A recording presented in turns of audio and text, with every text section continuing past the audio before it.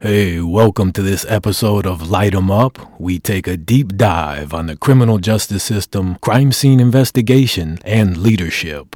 We enlighten, educate, and empower others with the truth. Like it or not, the truth disturbs, the truth divides, but ultimately the truth delivers. Hey, I'm your host, Phil Rizzo. I'm the principal owner of Rizzo's Protective Group. We are a security consulting firm that handles and manages high-risk behaviors, headquartered out of Akron, Ohio, and with offices in the Bronx, New York, and Cerro Alto, the Dominican Republic. Hey, as we put the ball on the tee to line things up for kickoff, we speak life, health, and prosperity over each and every one of you, and we want to thank you for joining us. Hey, welcome back. We welcome you back for another of what we hope to be a compelling, investigative, and educational episode of Light 'em Up, filled with, as always, nothing but our best investigative journalism. We've got a lot of exciting things going on behind the scenes. We got special guests coming up for you in the coming months and on this specific episode as well. Tonight, as we promised, we shed the light of the truth on what we feel is a murder,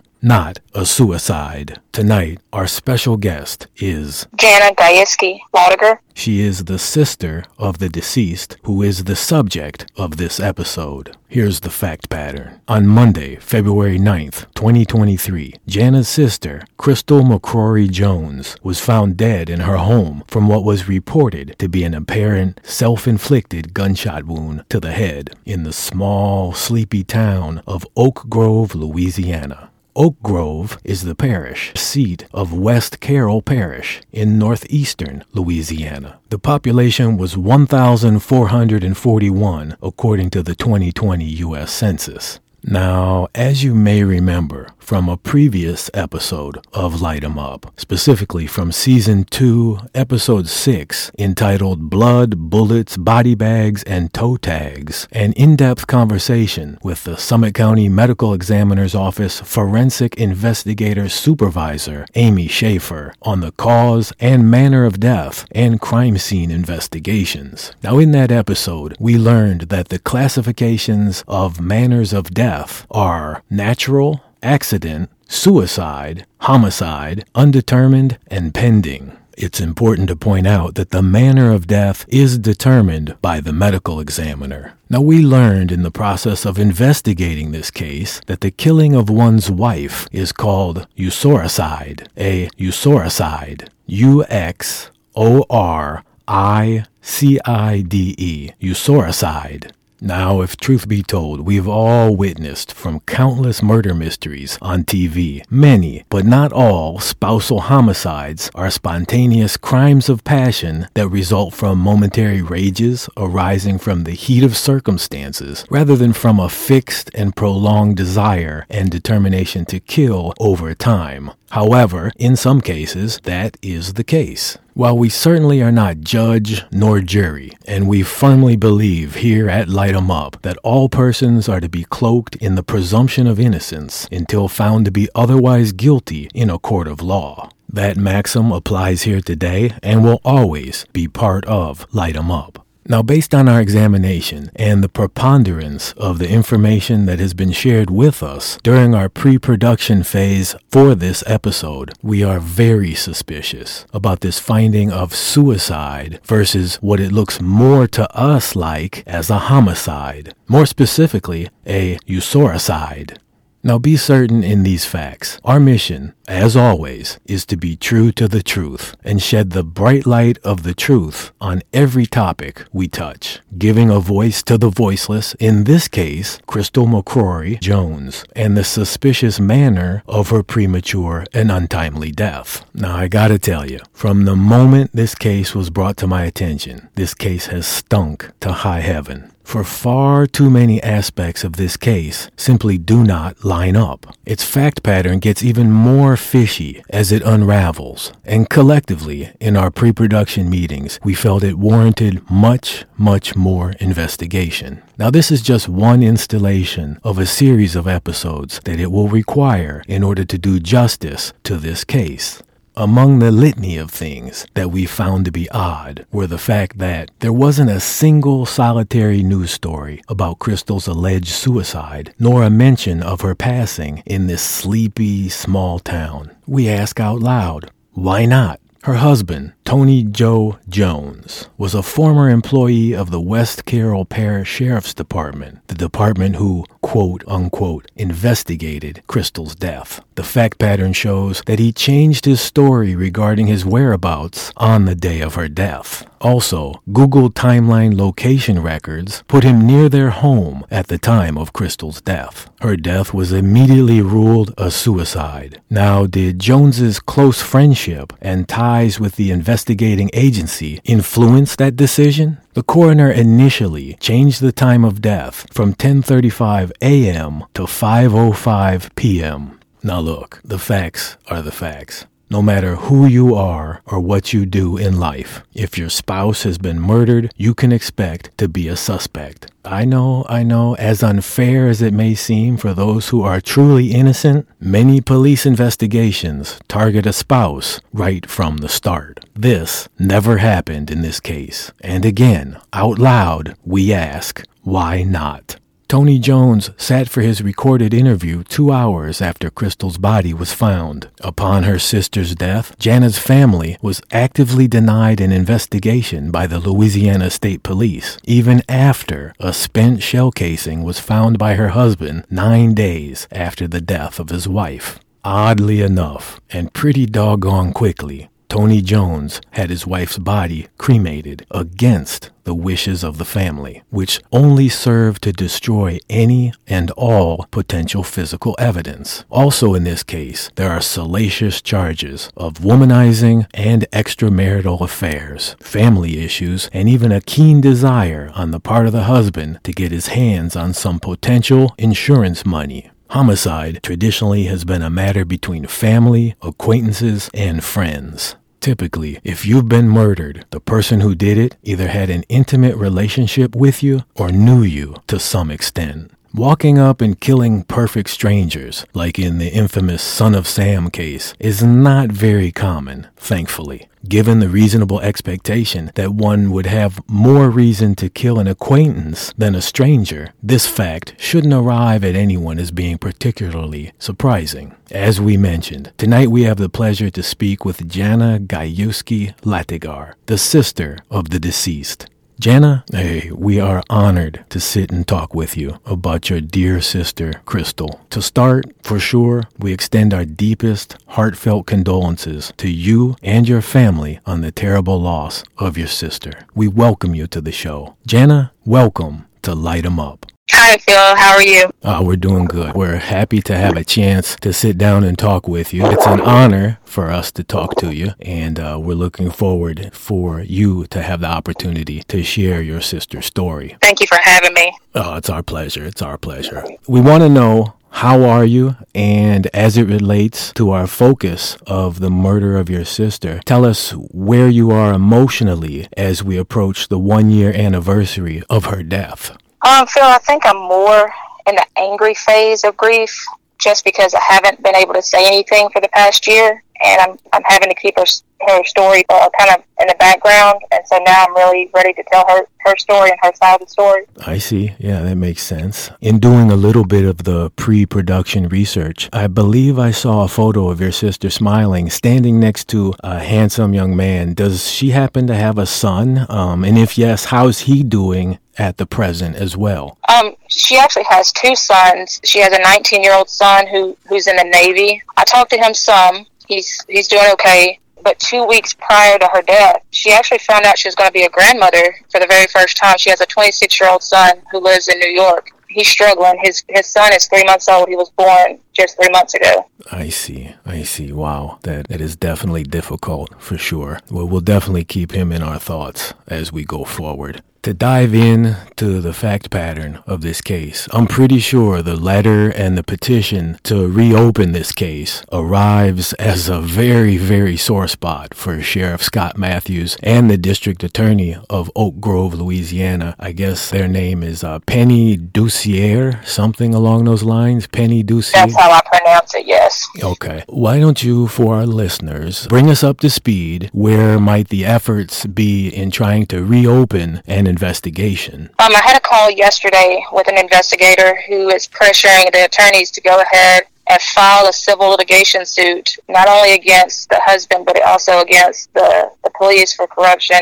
We have 3 weeks to get a civil litigation suit filed against someone, because you only have 1 year for civil. You have 2 years for criminal. So she's pushing them now. We should actually hear something by Monday. Okay. Well, that's good. That's good. When the pressure is on, a lot of times people are forced to act. So good. That's good news. Now, as best as you can recollect, or to the extent that your sister may have shared with you directly, at any time had you observed or had any direct knowledge of any domestic violence or abuse or any evidence of IPV, for example, intimate partner violence, perpetrated against your sister by her husband? I didn't see or witness or hear about any physical abuse. There was some verbal abuse. I'll give you an example. Tony was my sister's fourth husband, and he would say things like, "I get the fat version of you. The other husband's got the skinny version of you." That was one of the statements that he made quite frequently to her. And soon up to her death, probably within a month before her death, you saw pictures of my sister. She was not a heavy lady at all. She was actually a normal weight. And so he used that often. "I get the fat version of you. The other husband's got the skinny version of you." Yeah, that's very hateful, very hurtful too, to say. Yeah. Not something you should say to your wife at all. How long had the two been married? And to your knowledge, had the relationship been acrimonious to any degree? They were married for 5 years. He had a daughter, a minor daughter, that caused some tension in the marriage because of some actions that she had with sending, I'm not going to give her name, but sending some nude photos to grown men, and my sister didn't feel like he disciplined her properly for doing that. This happened with a week prior to her death. There was a really huge argument about that. I'm also going to mention that they were in some financial hardships, huge financial hardships, and also he was into the swinging lifestyle. We found out, I'll talk about that later, that my sister was not a part of, that we found out after her death, that she found out about. I see. Okay. Now, during their marriage, had there ever been any police reports filed? I know you mentioned that there really wasn't much to any physical violence. You mentioned there were verbal altercations. But had there been any police reports filed against her husband for acts of violence during their marriage or at any other time in the past?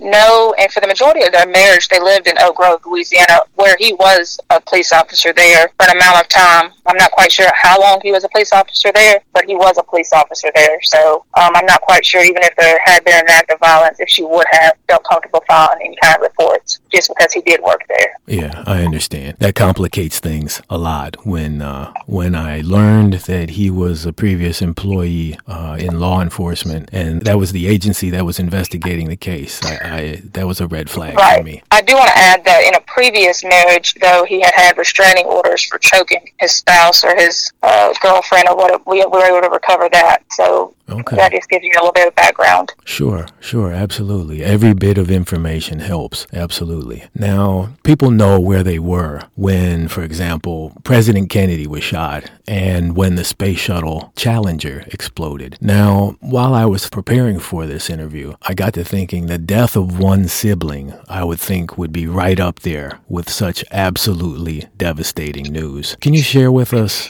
where you were when you were notified of your sister's death, and who notified you? Was it law enforcement, the county coroner? Whom? I actually just got off of work and had come into my house, and I got a phone call from her husband, and I didn't particularly care for him at the time, and it was from his work phone, so I ignored it. And then immediately afterwards, I got a phone call from my oldest brother, and he was the one that asked if I was sitting down, and he was the one that told me that something had happened, and he broke the news to me. I was at my house. Wow, that's terrible. That really is. A person can never be prepared for information like that. No, I didn't believe it at the time, and I told him and my twin brother, I have a twin brother, to stay where they were, and I immediately dropped what I was doing and rushed over to her house. My worst fear was that my mother would get a phone call saying that her daughter had died. So I told my brothers to stay close to her in case she got a phone call. Sure.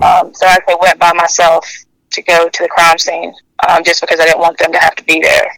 Absolutely. So that was hard. Oh, I could not imagine. I really could not. As we dig into the fact pattern of this case, do you think there was a rush to judgment in determining the manner of death? And if so, why so? Yes, actually, in the transcript of the recording that they did with Tony Jones in his interview, 1 hour and 40 minutes from the time that her body was found, they called it a self-inflicted gunshot wound. They had ruled it a suicide before an autopsy was performed, before the crime scene had been investigated, barely before the coroner got her body off of the premises. It was ruled a suicide. We have the recordings. We have the transcription of the recording. It was ruled a self-inflicted gunshot wound within 1 hour and 40 minutes of the time her body was found. Wow. That is a record. That is a land speed record determination. I tell you, that makes it all the more fishy, if you ask me.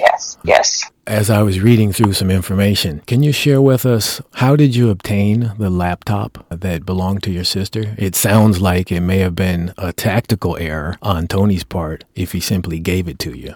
It was absolutely a tactical error on his part. I was very standoffish after her death.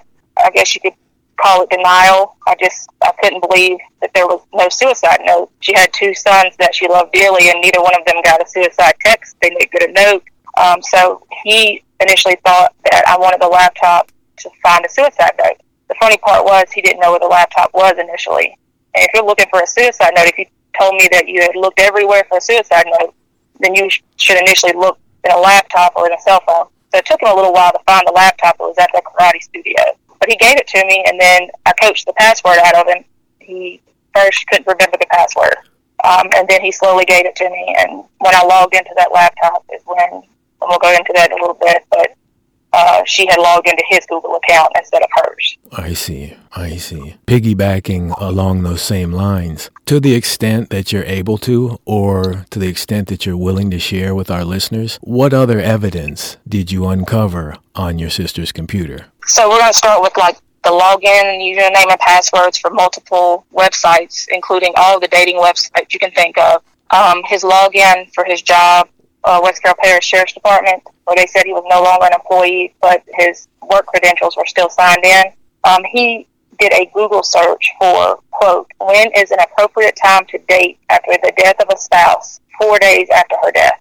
And then we have the Google timeline location records that were completely contrary to the initial police reports that had him passing by their residence at the time of death, which was the Google timeline data that we'll talk about. Yeah, that's coming up next. You kind of gave me a perfect segue into our next question. I want you to talk to us about the Google timeline data, and in the investigation, were there any efforts to try to place Tony Jones's whereabouts in conjunction with the scene of the crime? So initially there was a police report that said his whereabouts could be accounted for the entire day, that he was at a school called Forest High School working all day. But that would mean that he did not pass by their house at any point during that day. When my brother and I were meeting with the DA, and it's in a recorded meeting, we read the police report and we were denied a copy of it because my brother said that the police report was hot garbage, and I quote him, hot garbage, because it was not true. So we were denied a copy of that. The next police report we see says that he had actually came to Bastrop, which is the town over, and puts him passing by their house and coincides with the Google timeline data that we gave them. So they took the data that we gave them and put it into a police report to try to say that he was working in Bastrop that day. We'll talk about that later on when we talk about the time of death. But the DA said it didn't matter if he knew that she was dead because she died instantly, and that was recorded. I see. That's very interesting. That really is. As education is always a key pillar of Light 'em Up, in the criminal justice process, the legal term mens rea refers to mental criminal intent, and the literal translation from Latin is guilty mind. So mens rea is the state of mind statutorily required in order to convict a particular defendant of a particular crime. So my question is, do you think the fact that 2 days prior to your sister's death and the Ring doorbell camera being turned off is evidence of pre-planning and conspiracy to commit this crime on the part of her husband, maybe? Alone, it may be a coincidence, but with all the other evidence, it shows it to be a vital part. There were multiple emails saying that the Ring camera had been turned off. I found it in his trash folder, and his trash folder, it was linked to his email address about the Ring doorbell camera. When we brought that up to the state police, they said that the only person that could have access to that would be the parish, the same thing that would be a county, the parish police, and they would not invite them in. So the efforts to recover any footage from that and it being disconnected was just thrown to the wayside. I see. Did the Ring doorbell company, were they in any way notified about the...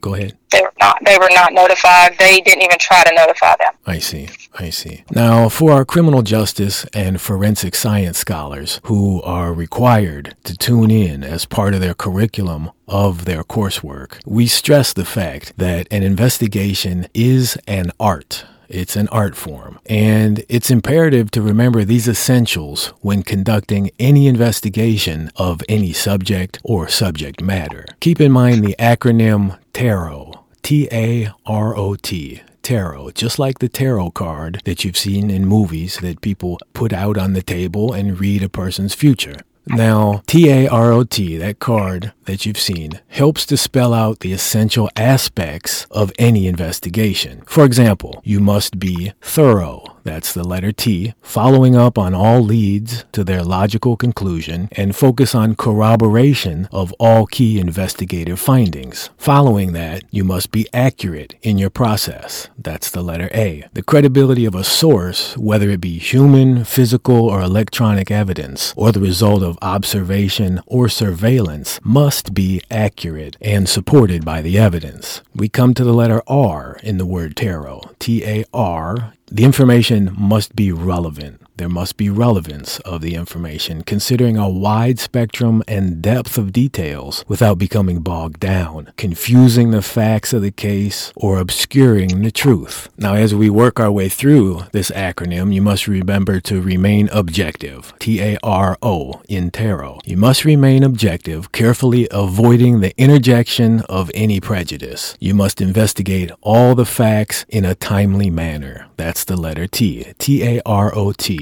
You have to complete this process of investigating quickly, but without being sloppy or careless in doing so, while all the while resisting any pressure to either rush to judgment or delay the case, which would damage the quality of the evidence and jeopardize the ultimate resolution. Now, let's focus our attention on the death certificate in your sister's death. Initially, the time of death was listed as being on or about 10:35 a.m. It was changed to 5:05 p.m., a 7-hour or so time differential. That's a significant time gap. Do you think the facts were massaged a little bit to aid Tony Jones's narrative?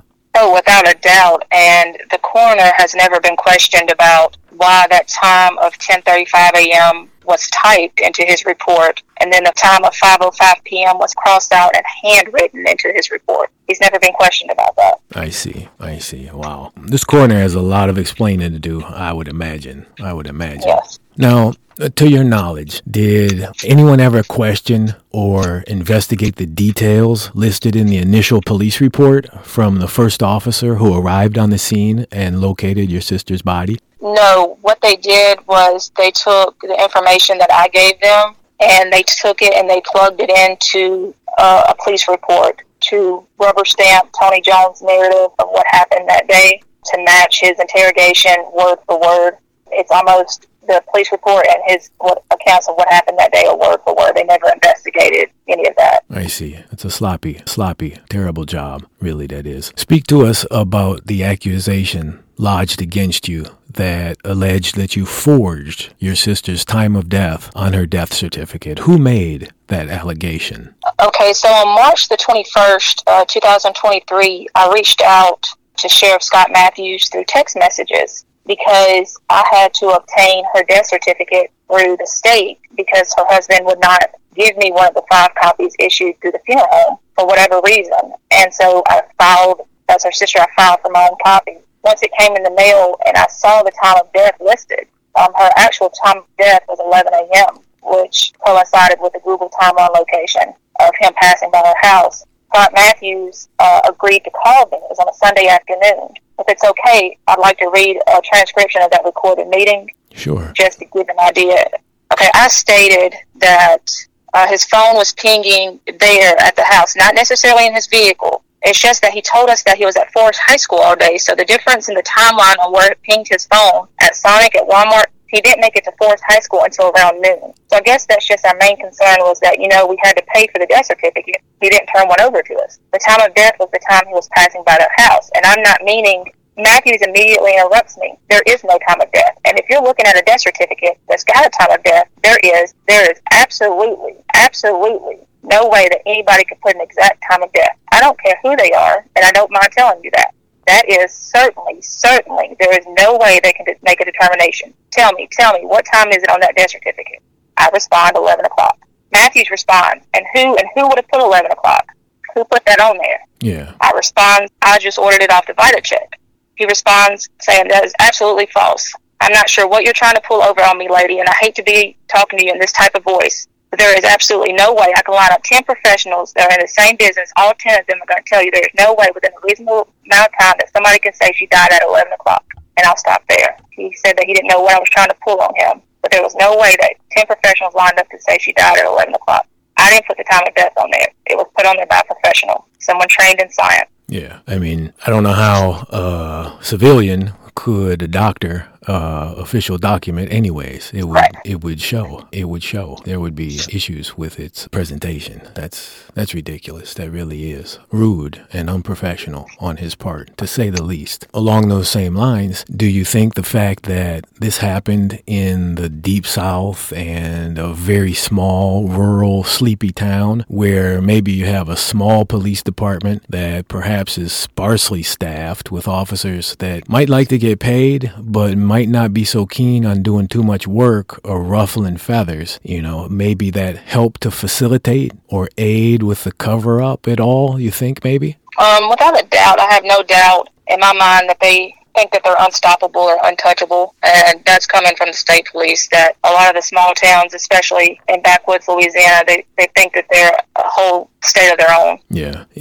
It leaves a lot to be desired, the quality of law enforcement in some jurisdictions in the Deep South. It really does. As we were looking through some initial evidence, in what dollar amount was the insurance policy written for? And was Crystal's husband able to actually collect on the insurance policy written in your sister's name? So it was a $63,000 group life insurance policy, and he was not able to collect on it because she had only been back at work at that particular state farm for approximately 3 weeks before her death. So she was not eligible for the group term life insurance policy yet for the family. And he actually not only called about it the day after her death, but he went up to the state farm inquiring about it again and had to be told no twice that she did not qualify for a $63,000 policy.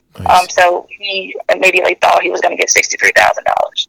I see. Yeah. Well, that's good that he didn't get that money. That's a good thing. Now, you've already laid out for us in crystal clear details that there really was no investigation whatsoever. So I pretty much have the answer to this question, but I want to ask it to you anyways because it's important, because in normal investigations where a gunshot is at issue, there's something called gunshot residue, or GSR. You can do a wipe test that detects the presence of distinctive chemicals that are deposited on a person's skin or clothing or other nearby surfaces when a gun is fired. Now, GSR test results are considered reliable and should be admitted into evidence, keeping in mind that gunshot residue can be removed by actions such as washing hands, wiping clothing, or brushing it off. So the absence of residue does not prove that a person did not recently fire a gun. So my question for you is, because a gunshot was involved, were gunshot residue tests ever conducted on the hands or clothes of Crystal's husband on the day of her death?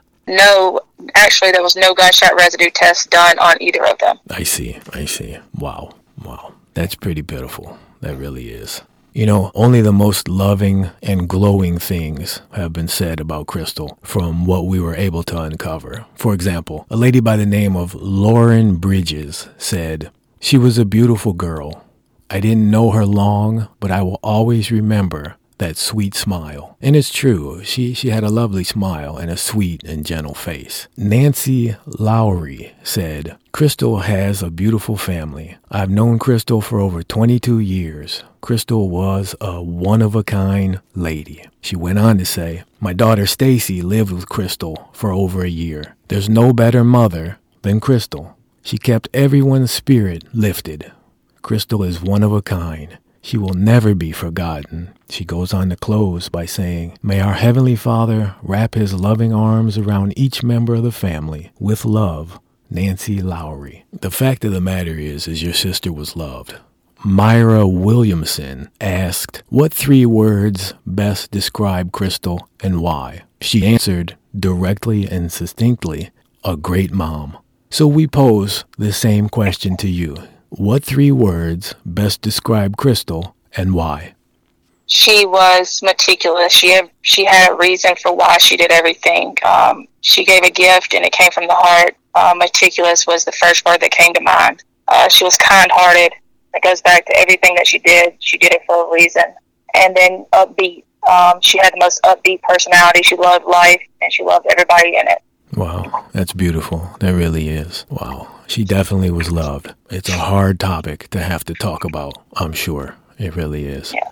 Has her husband, Tony, had any contact with you or the family since your sister's death? He reached out to me in an attempt to collect money from a GoFundMe account that he asked me to set up to pay for her funeral. But once I found out that he was having her body cremated against the family's wishes, I refused to pay for it. So he tried to file suit against me through GoFundMe. But once I explained the situation to the legal department of GoFundMe, they backed off.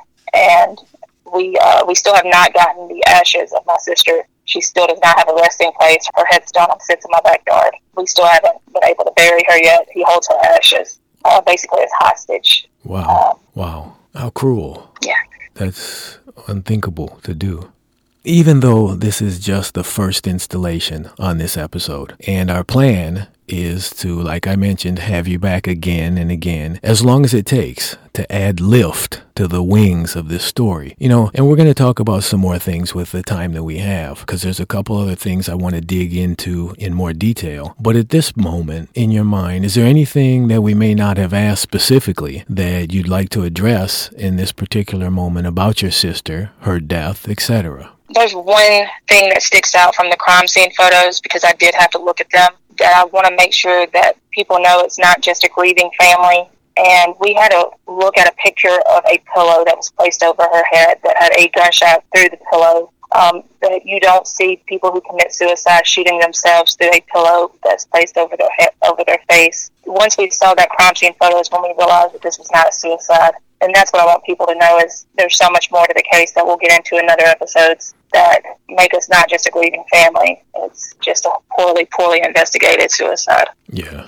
Wow, that's good evidence that should have been considered, because there definitely would have been gunshot residue on that pillow. Yeah. For sure. Now, by sharing the fact pattern surrounding your sister's death and the details of her life and legacy, what is it that you hope to accomplish in doing so? I hope to get her side of the story told, and I've realized that there are stories like my sister's in small little towns all across America, and families desperately looking for answers, for closure, and for someone to just listen. But there's stories just like hers in little bitty tiny towns all across America of police departments not doing their jobs. Oh yeah, I can attest to that. There are a lot of jurisdictions where you have police officers just calling it in, phoning it in, and not doing the necessary or requisite work. I can guarantee you that.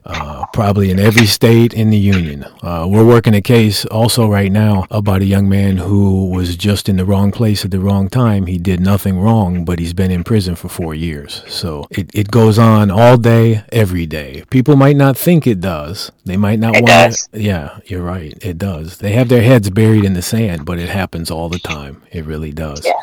Can you speak to the fact why you thought there wasn't a single solitary news story about Crystal's, quote, alleged suicide, nor a mention of her passing in this sleepy small town?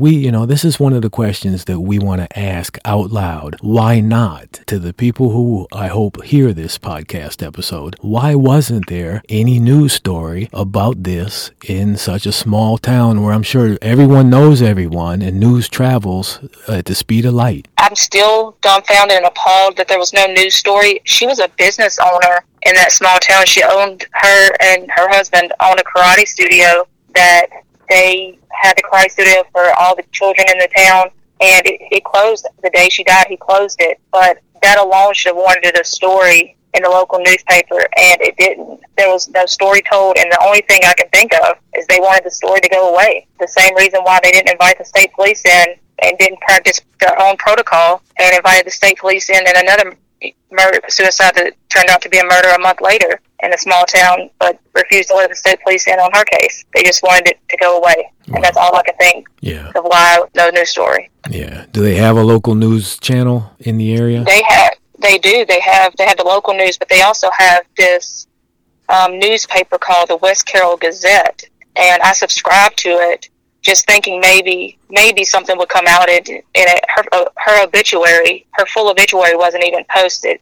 It wasn't posted until after the fact of her services. One little tiny 1 to 2 sentences, and that was it. It didn't list her husband, it didn't list her siblings or anything like that, like the full obituary did. No story in there, and they post everything in there. That's where I get most of my information from. I see. Wow. I tell you, that is fishy. That really is. It just doesn't add up. It really doesn't. Can you speak directly about Tony changing his story regarding his whereabouts on the day of her death? They asked him his whereabouts. They knew that he had come to Bastrop, to the small little town that I live in, right next door, the day of her death, but they left that out of the initial police report. They didn't want us knowing that he had passed by their house that day. So the police left it out of the initial police report, the truth. And he told us the same story he told the police initially, that he was at a Forest High School all day working, which would not have put him passing by their house. And I think it was just a ploy that we wouldn't think that he was by their house that day.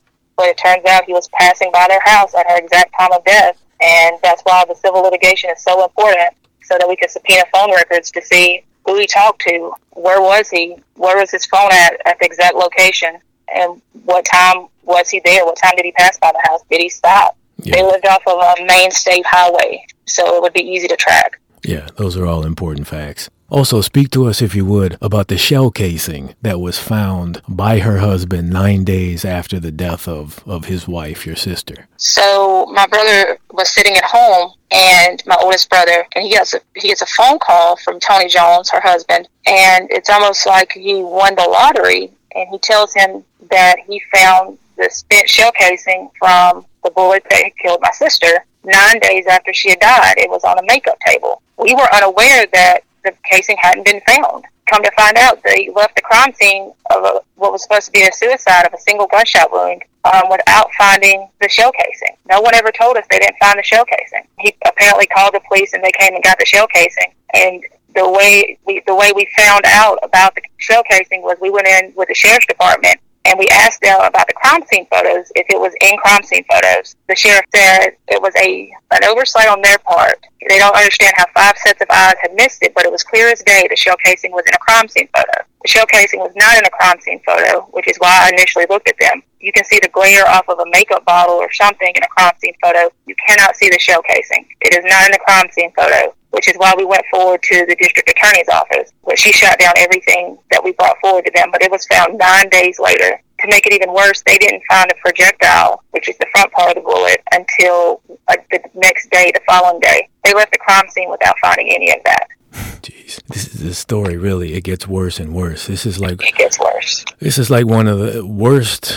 It's like the bad news bears. It really is. But this happens, like we said, like we agreed. The police just don't do their job effectively in many, many cases. And it's sad. It really is. Mm-hmm. Because if you mess up the evidence, then the evidence won't be there later on. I mean, it's gone forever. Yeah. And the fact of the matter that he had Crystal's body cremated. Yes. I mean, that's... Yes. Yeah, and I called, I want to say 29 lawyers, including district attorneys across the state of Louisiana, lawyers, my local sheriff, the sheriff of West Carroll Parish. I called 29 different entities to get an injunction to stop the cremation because the shell casing was found. The shell casing was found 9 days after her death. Before her funeral, we had to wait because her son had to come in from New York. And I tried to get an injunction to stop the cremation because he had found the shell casing 9 days later. It was not enough to stop the cremation. I had no rights as her sister. That's absolutely ridiculous. Maybe that's a law we need to get put in place through this whole process, right, that the family should have some type of say-so. Yes.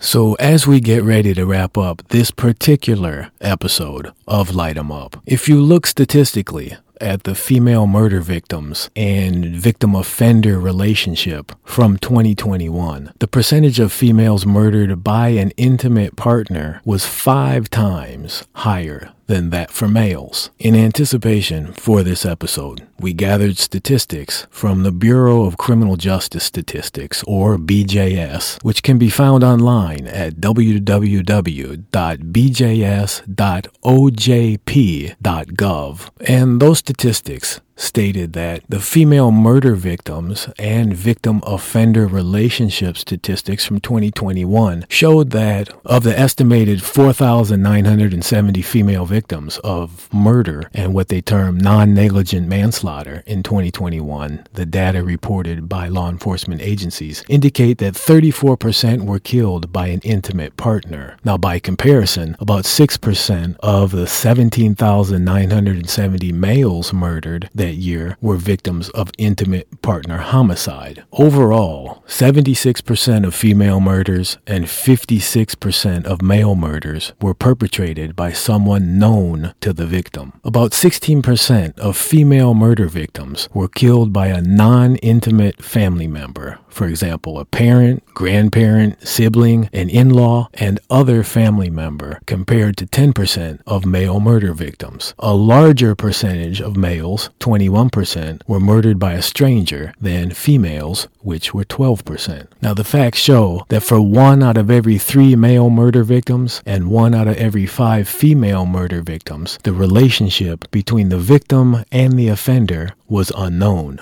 It's become clear that the home is a dangerous place. More violence occurs there than outside its doors. Now, perhaps we cling to the old Ozzie and Harriet notions of the idealized family, with good reason, for sure. Maybe the image of the wise and devoted husband and wives lovingly nurturing one another and their attractive, courteous, obedient, and charming children through the typical stages of the life cycle provides us with an important source of comfort. Maybe that's something we may not have had ourselves, but something we may have always desired. Most people view the family as a center of warmth, affection, acceptance, and happiness that serves as a refuge from the competitive, stressful, and hostile outside world. Crystal McCrory Jones, May 17th, 1979 to February 9th, 2023. May her memory be a blessing to all who were fortunate to know her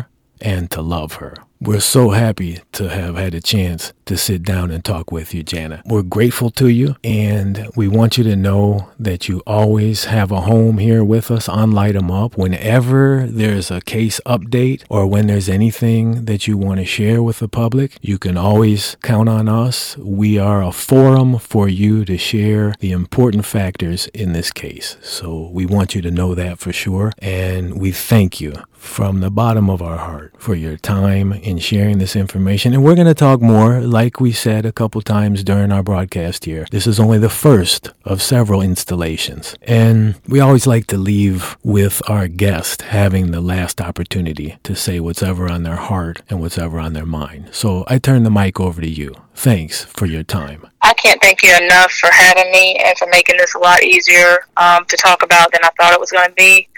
This has been my pleasure to be on the show. To all our listeners, we want to thank you for tuning in to this episode of Light 'em Up. Hey, I'm Phil Rizzo, and you've got Light 'em Up. Hey, I want to thank my friends at Innisfree for their promotional products and underwriting. Their fresh squeezed hydrating green tea loaded with amino acids and antioxidants help replenish and neutralize skin for that natural glow. You want to know the best part? Their tea is organically grown and chosen for skincare from 3,301 Korean native green tea varieties. The winning 1-2-3 punch combination consists of the youth enhancing serum with black tea. Then you just dap a little bit of the eye serum underneath your eyes, and finally the enhancing cream. Oh my goodness. Like Muhammad Ali used to say, I'm pretty, I'm still pretty. They offer innovative beauty solutions for men, also powered by the finest natural ingredients responsibly sourced from Korea's pristine Jeju Island. Their proprietary extraction methods preserve the purity and potency of these wholesome ingredients from plant to bottle to your skin, offering advanced formulas that safely address all skin concerns without the use of harmful chemicals and preservatives. With the wonders of nature at the heart of Innisfree, they take care to preserve and protect the environment in all that they do. We want to thank our friends at Innisfree for their promotional products and underwriting of Light 'em Up.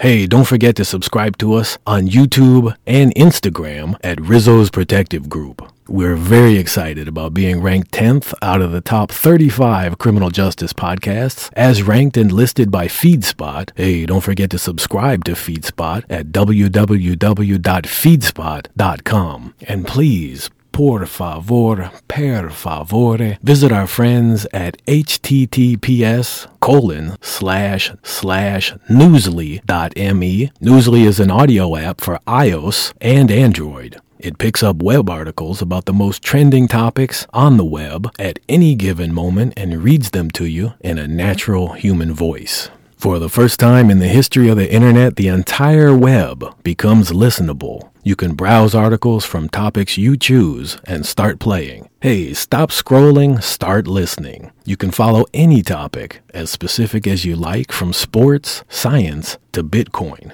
It'll find you the latest articles and read them to you. Hey, it's as easy as that. And to top it off, they have podcasts as well. Explore trending podcasts from over 50 countries. Our podcast, Light 'em Up, is there too. I started using it as my default podcast app, and you can too. Download and use Newsly for free now from www.newsly.me or from the link in the podcast description liner notes, and use the promo code LIGHTEMUP. And Light 'em Up in this case is spelled L, the number 1, GHTEMUP.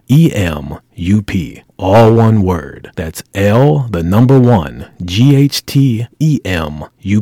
All one word.